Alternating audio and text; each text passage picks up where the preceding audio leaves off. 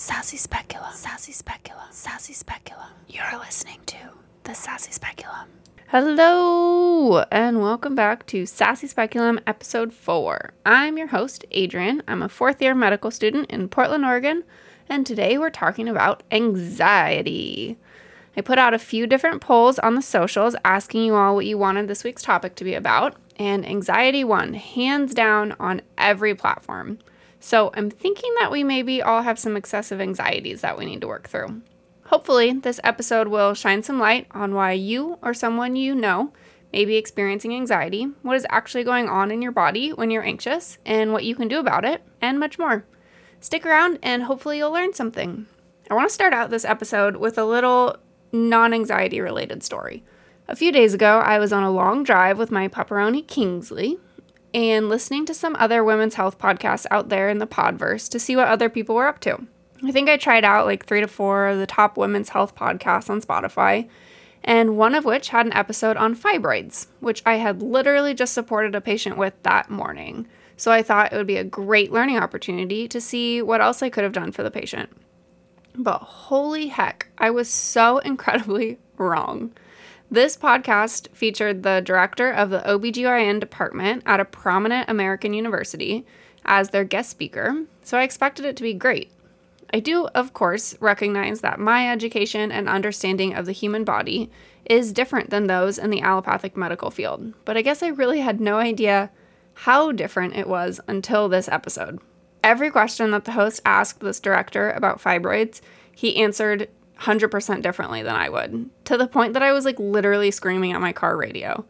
I wholeheartedly disagreed with pretty much everything that he said, especially after he said the only options for fibroid treatment are uterus removal, cutting off blood supply to the uterus, or putting somebody into temporary menopause. The host kept pushing him and asking in different ways for further treatment options, and he continuously said, "I've already answered this question. There aren't any more treatment options." I was honestly considering reaching out to this host and being like, "Yo, you want some actual fibroid facts to redo that episode?" But, of course, I can't give treatment options as a medical student, so while I have so many ideas that could save people's fertility, I will hold off for 1 more year until I'm a licensed physician and then I can finally legally ruffle some feathers. My point of the story is not to talk poorly about other podcasts or other types of medicine out there by any means, but to ask all of you listening, if you ever hear anything that I say that doesn't vibe with you or that you disagree with, please reach out to me and let me know. I'm striving to make this podcast 100% fact-based, and I do my best to cross-check all of my research. But if anything ever slips through the cracks or you know of something else that I should have added in, please let me know. You can always message me on the socials at Sassy Speculum. You can email me at sassyspeculum@gmail.com. Or you can leave an anonymous message on my website at www.beatingheartdoula.com/sassyspeculum. Or you can tell me in person if you have that pleasure. So that's the end of the rant for the day. Please make sure to rate and review Sassy Speculum on all of your podcast listening platforms. It's your reviews that push this podcast further out into the world, and it really means so much to me that some of you have taken the time to share what you think. So truly, from the bottom of my heart, thank you guys. So now, moving on to why we're all actually here, anxiety. As you will hear later on, I myself struggle with newfound anxiety, and I know that so many other people do as well. I personally didn't know that the feelings I've had most of my life were anxiety. I just thought that was how everybody felt all the time. But it turns out it is possible to have a conversation without planning everything that I need to say prior to saying it, that your brain isn't supposed to stop when talking to strangers, and that most people don't really care about what you do. That being said, I really want to do this episode right and make sure that I get all the points across well, because this is such a prevalent topic and it's really important to me. So let's dive in. I'm sure we've all felt anxious at some point in our life, but what is the difference between feeling anxious, having anxiety, and panic? There are many different versions of anxiety, as well as many different versions of how you can react to your anxieties. In reality, feeling anxious is 100% healthy and normal. It is a conditioned response when you feel absolutely nerve-wracked. I'm a Jew, so worry and anxiousness just are a part of who I am in general. Having a bissel of anxiety is my baseline. But when is it too much anxiety? When does your anxiousness become an anxiety disorder? There's a part of your brain that's called the amygdala. It lies in the center of your brain and it controls your fight or flight response. It's in charge of our survival as humans. If there's a red-hot speculum being waved at you at your doctor's office, your amygdala is going to tell you, get this thing the hell away from me, and you're going to automatically close your legs and scooch up and maybe jump off that table. That is the job of your amygdala, to interpret information and send word to your autonomic nervous system to either fight the doctor or get away from them. This autonomic nervous system controls all automatic processes in your body, like heart rate, how fast you're breathing, sweating, etc. This is why when you're anxious, you can feel like your heart is racing, or you're breathing too fast and you can't get enough air in, or you get sweaty armpits or palms. But in an anxiety disorder, the amygdala doesn't only react to things that are scary. The amygdala reacts to everyday things that other people have no problem with.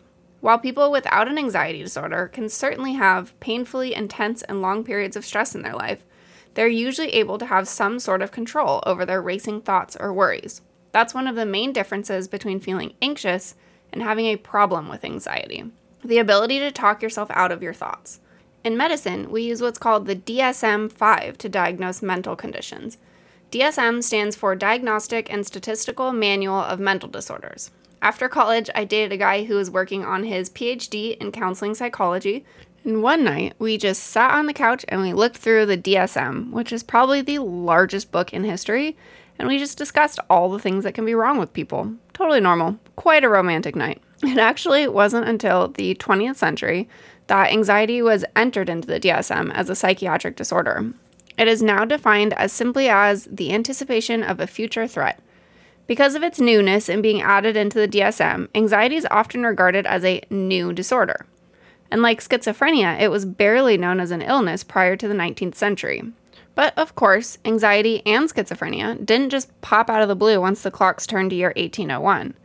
There are indications that anxiety was present in Greco-Roman times. In the Hippocratic Corpus, which is a collection of Greek medical texts, either from Hippocrates himself or those who worked with him, a man's phobia was described as follows: Nicanor's affection when he went to a drinking party was fear of the flute girl.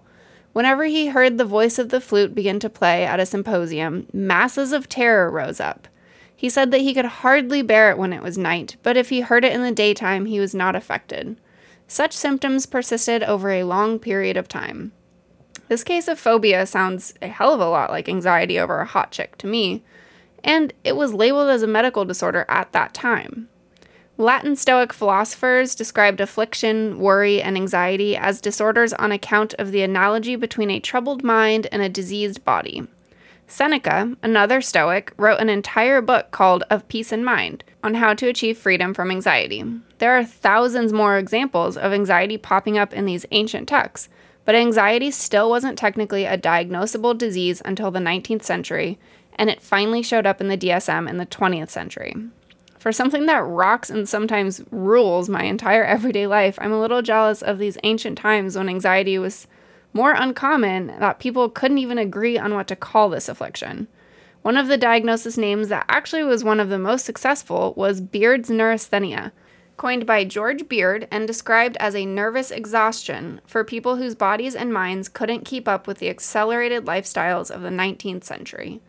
Something I found interesting was that the diagnosis of anxiety actually didn't start becoming actually recognized until two women, Jane Addams and Charlotte Perkins Gilman, stepped onto the scene.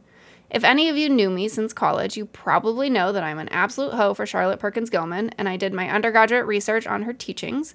So when I read that she helped to officially classify anxiety, it made my little college Adrian heart so proud. Speaking of women, in a 2011 study, researchers looked into the differences between males and females when it came to anxiety disorders. They found that women are 2 times more likely to be diagnosed with an anxiety disorder, and that women diagnosed with anxiety are more likely to have an additional anxiety disorder, bulimia nervosa, and/or major depressive disorder, while men are more likely to have a co-diagnosis of substance abuse disorder, ADHD, or intermittent explosive disorder, which I learned today doesn't have to do with diarrhea at all, but is an actual mental health disorder. AKA, women are more likely to cope by hiding, and men are more likely to cope with drugs or exploding on people. Women were also found to have a greater illness burden than men, which implies a higher rate of disability with the disorders among women than men. So why are women so much more prone to anxiety than men? That doesn't quite seem fair. And like always, there are a few factors involved. The first reason, it's pretty basic, but the role sexism plays on one's mental health affects women on a very measurable level. The second is hormonal fluctuations. They do play a strong role in our mental health, and for obvious reasons, women have a much higher hormonal fluctuation than men do. The third reason is pretty new in research, and it will most likely change how anxiety is treated between the sexes. Researchers were looking at a part of the brain called the locus coeruleus, which is the center that produces norepinephrine, among other things. But norepinephrine is often deficient in depression, anxiety, or sleep problems. This is what the medication SNRIs target to increase levels of norepinephrine. So they were looking in little mousy brains, and they discovered that the gentlemen and the lady mice's locus coeruleus looked incredibly different. The lady mice locus coeruleus had many more genes present linked to depression, and also it has much more of a certain receptor called PTGER3, which is a receptor that mediates adrenocorticotropic hormone, which manages the body's stress response. So if women have such a higher amount of this receptor, and this receptor plays such a big role in our stress responses, among other bodily functions, targeting this receptor with therapy instead of just targeting serotonin and norepinephrine with SSRIs and SNRIs might be the key to helping women treat their anxiety in the future once further studies have been done. Because the research field, like many others in our world, has predominantly been dominated by men, female research has been lacking, and we're at a really great point in time to see how new research affects how we choose to treat the sexes differently. As I mentioned earlier, there are many different versions of anxiety disorders. Anxiety is a symptom that can be seen along with many disorders, like thyroid disorders or anemia can cause extreme anxieties, and it can also be due to non-pathological situations like stress. The most common anxiety disorder, it affects 15 million adults in the United States and is characterized by persistent fear of one or more social or performance situations in which the person is exposed to unfamiliar people or possibility of scrutiny by others. People typically with this disorder are terrified of embarrassing or humiliating themselves. The next most common is post-traumatic stress disorder, or PTSD. 7.7 million American adults are diagnosed with PTSD, and women are actually 5 times more likely to be affected than men, with rape being the most likely trigger for both men and women. It can develop after exposure to a potentially traumatic event that is beyond a typical stressor. However, traumatic events are pretty common. At least half of all U.S. adults will experience at least one traumatic event in their life, but most don't develop PTSD. People who develop PTSD have persistent frightening thoughts and memories of the events, experience difficulties with sleep, feel detached or numb, or they can be easily startled. Generalized anxiety disorder, or GAD, is the next most common. It affects 6.8 million adults in the United States and is characterized by excessive and persistent worry that is difficult to control, causes significant distress or impairment, and it occurs on more days than not for at least 6 months. It can also include apprehension, irritability, increased fatigue, and muscle tension. And this is the most general anxiety disorder, hence its name, and what I'm mostly referring to when I say anxiety disorders. After GAD, the next most common is panic disorder, which affects 6 million American adults. The differences between having an anxiety disorder and a panic disorder are important. Panic disorders are anxiety disorders, but it's characterized by unexpected and repeated episodes of intense fear accompanied by physical symptoms that may include chest pain, heart palpitations, shortness of breath, dizziness, or abdominal distress. What I just described is a panic attack for sure, and people with other anxiety disorders, or even none at all, can have panic attacks. But does that mean that they have a panic disorder? Not necessarily. The key to it being diagnosed as a panic disorder is that these panic episodes occur out of the blue and not in conjunction with a known fear or stressor. I personally had never had a panic attack until I had already been accepted into med school and I was finishing up my prerequisites. I had probably 3 to 4 panic attacks that summer, and then I decided to defer from school for a year, and I got a job as a nanny for a single mom who I completely allowed to walk all over me. It wasn't until she lied to me and her friend had to tell me that she was moving across the country in the next 2 weeks that I ended up having a week-long panic attack. A whole damn week. I came back from a run one night and I couldn't breathe to the point that I was crawling around on the floor looking for my inhaler that I hadn't used since I had bronchitis in the 9th grade, a sight that I now look back on and it must have been pretty funny. I went to urgent care and they assumed that I had pleurisy, which is a condition when the two linings of the lung become inflamed, and they gave me steroids.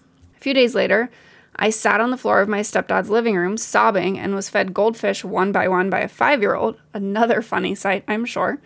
And finally, a few days later, I ended up hospitalized because I truly couldn't breathe, and they ran a million tests on me, and boy, can I tell you the absolute shame that I felt when they told me it was just a panic attack and I needed to go home and stop wasting a hospital bed.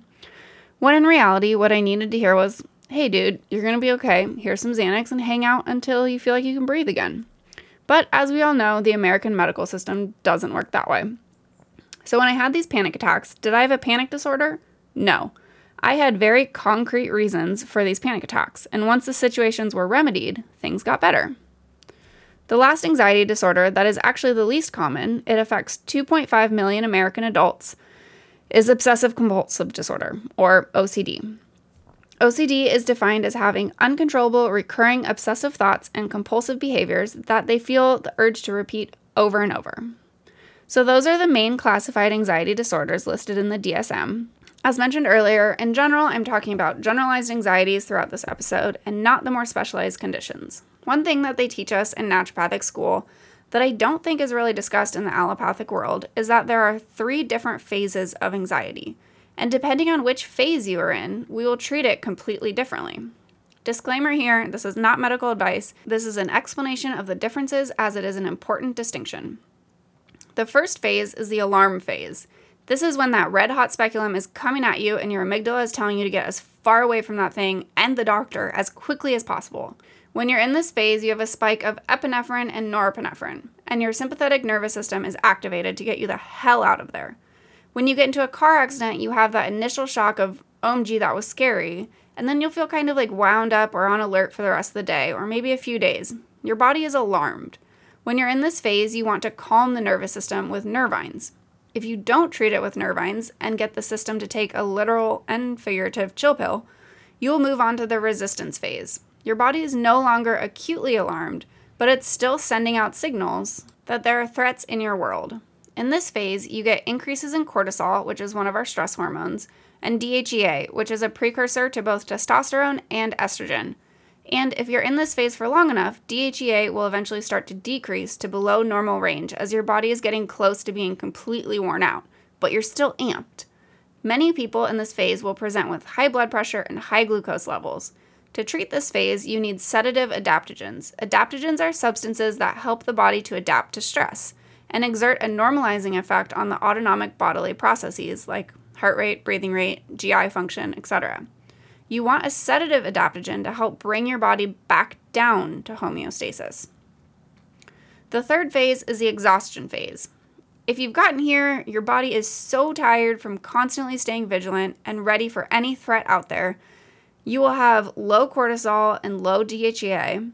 You can present with low blood pressure as well as low blood sugar. You're just flat out tuckered. Your body is done.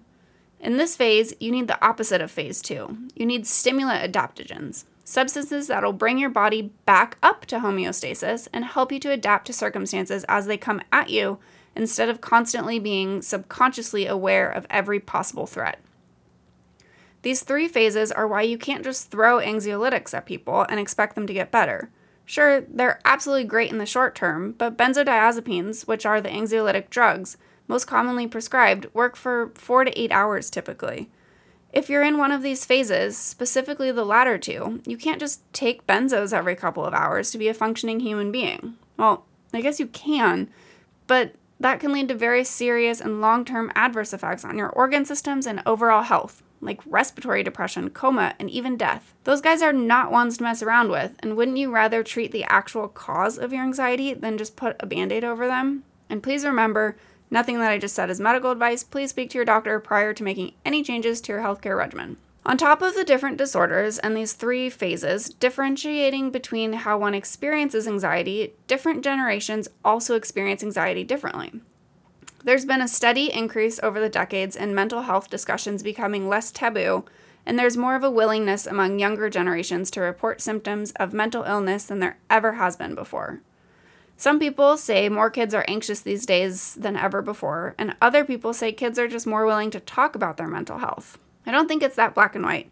I think there's a combination of both, as well as many other factors playing into how kids experience anxiety and other mental conditions. As of last year, 1 in 5 kids between the age of 6 and 17 experience mental health disorders in a given year, and only half of those kids get treatment. That is a 20% increase from the millennial generation when we were their age. When I was a kid, I was most definitely anxious, but I had no idea until a few months ago that was what was wrong with me. You can only imagine if I had the knowledge that I do today, I would have probably been a much more normal human being and not constantly in my head. But nowadays, a lot of that kiddo anxiety stems from social media and the lack of confidence that we now have in our environment, especially after the previous political choices and living through the COVID pandemic. Everyone's anxiety zooted up quite a bit. Because of social media and also just the nature of our world right now, kids are constantly measured against each other. There's so much competition in the classroom, on the sports field, and on the screen. Marco Grados, an associate professor of psychiatry and the clinical director of child and adolescent psychiatry at Johns Hopkins Hospital, says that he has seen 8th graders admitted into inpatient facilities saying that they have to choose a career. When I was in 8th grade, I was more focused on getting the kid who had drawn a mustache on his face with Sharpie to ask me to the school dance than I was planning out my career path. In kiddos, anxiety can be an early stage of other conditions as well. The aforementioned anemia or thyroid disorders can present with anxiety, and also bipolar and schizophrenia can initially present as anxiety as well. Even though we have no idea how to get out of this anxiety-ridden world, we need to start treating our kids and making sure that they feel comfortable enough to bring their symptoms to our attention. And that's on all y'all out there because I refuse to work with pediatrics. Sorry. On the flip side of that coin, recent data has shown an increase in anxiety in the elderly as well, and leading to increased morbidity and mortality, especially related to a higher cardiovascular burden and an increase in cognitive decline. Anxiety symptoms are often harder to recognize in the elderly due to the older generation still being less comfortable talking about mental health, and also they're less frequently able to identify that they are having feelings of anxiety because they haven't had the experience of growing up discussing their mental health and how they're feeling. Older people are also more likely to minimize their symptoms or to attribute their mental health symptoms to a physical illness or physical decline in general. Another thing, anxieties can change. They can change depending on your age, what you're going through at the time, your social situation, your financial situation, or how the world's behaving. They can totally flip on a dime, and one year you can be incredibly anxious about one thing, and the next year be onto an entirely different ballpark. For example, ever since I was in elementary school, I always worried about what other people thought of me, that they'd see me do something silly and they would never forget it and they would judge me forever. A little more than 9 months ago, I went through a pretty intense time while I was studying my butt off for boards. I lost one of my best friends and the majority of my friend group. And to this day, I couldn't tell you what happened or why this happened. It just happened.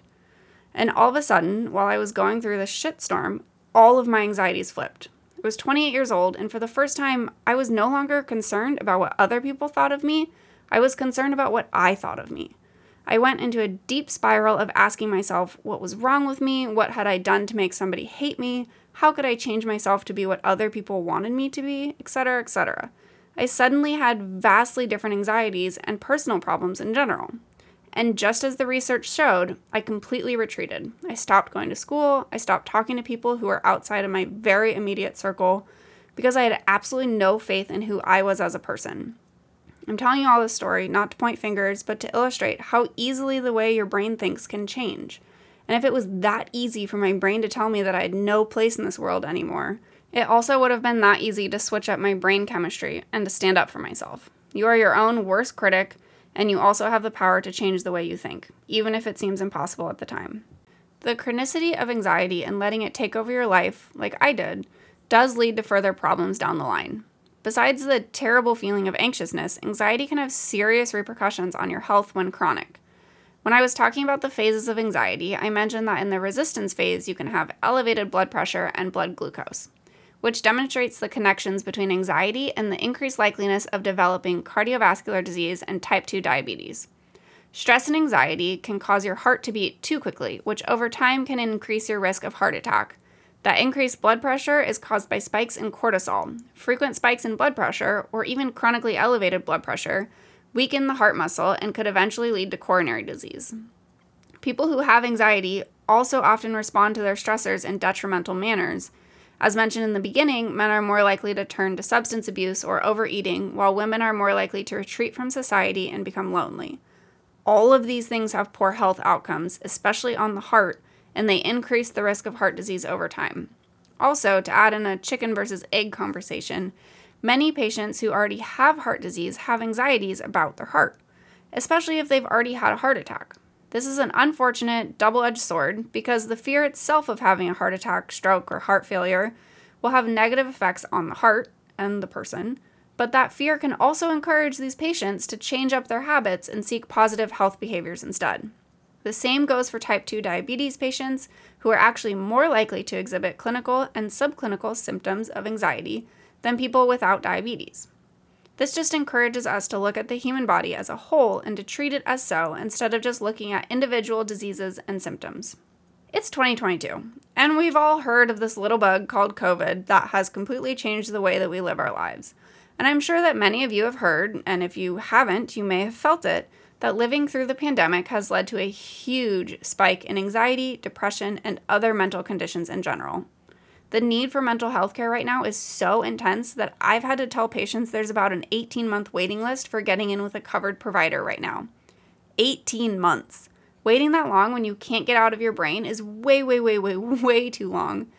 There have been countless studies on how the pandemic has affected all of us in regards to anxiety. Remember when COVID first started and you couldn't find toilet paper to save your life? Because for some reason toilet paper was the first thing people thought they should stock up on? Not cold medicine or Lysol wipes, those came later, but toilet paper. COVID anxieties came from all aspects of the pandemic, from being terrified you were going to get it and wiping down all of your food with bleach, to watching the news consistently. Everything turned up the anxiety dial quite a bit, and due to our political climate, a lot of that anxiety has stuck around, unfortunately. Once people started getting into routines, creating family bubbles, and eventually when things started normalizing, these were all protective measures against the burden of anxiety, and things started to get a little bit better. But working in the medical field, excessively watching the news, suppressing your beliefs, having pre-existing diseases, and even just being of the female sex were all accompanied with more severe anxiety during and after the pandemic. So whether it's COVID-related, something else going on in your life, or just who you are as a person, if you experience anxiety, what can you do about it?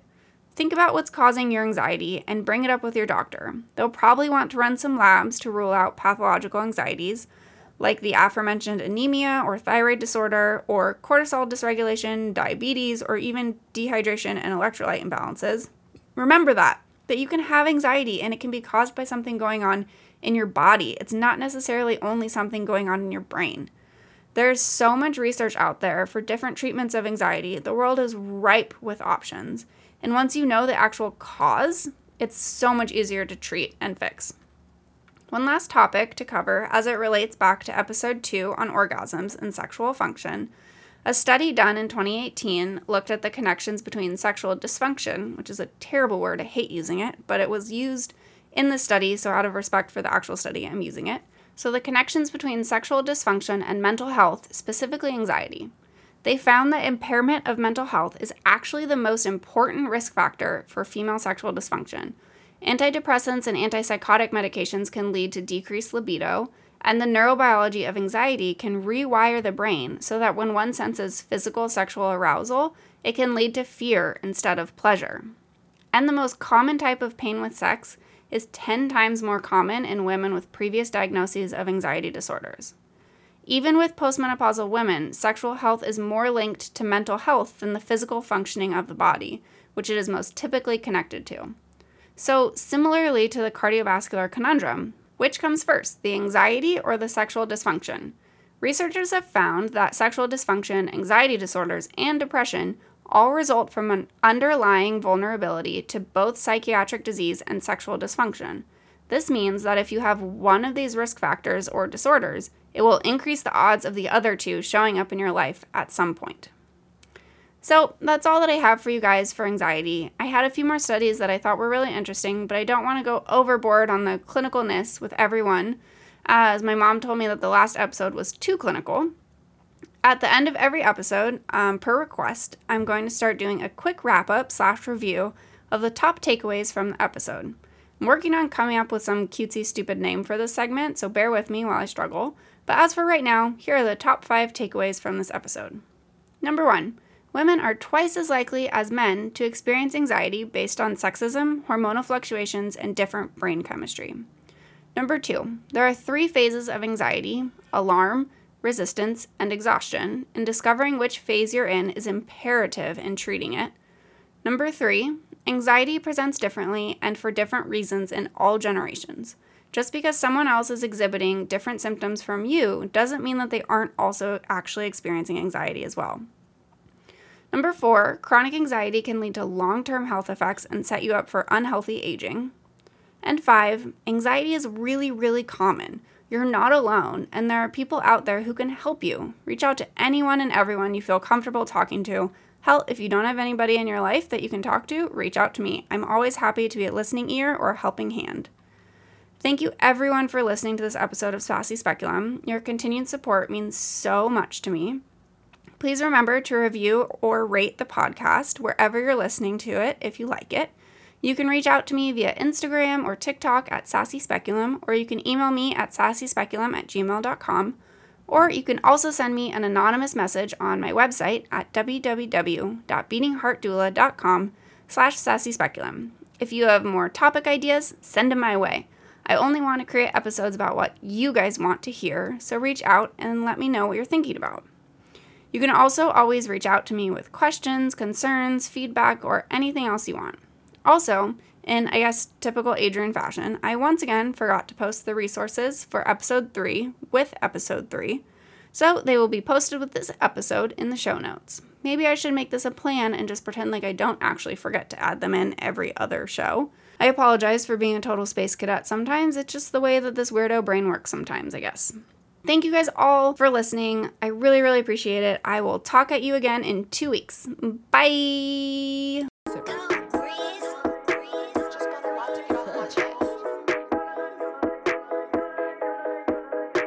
I'm a bad bitch and I got bad anxiety. People call me rude cause I ain't letting them try me. Saying I'm a hoe cause I'm in love with my body. Issues but nobody I can talk to about it. They keep saying I should get help, but I don't even know what I need.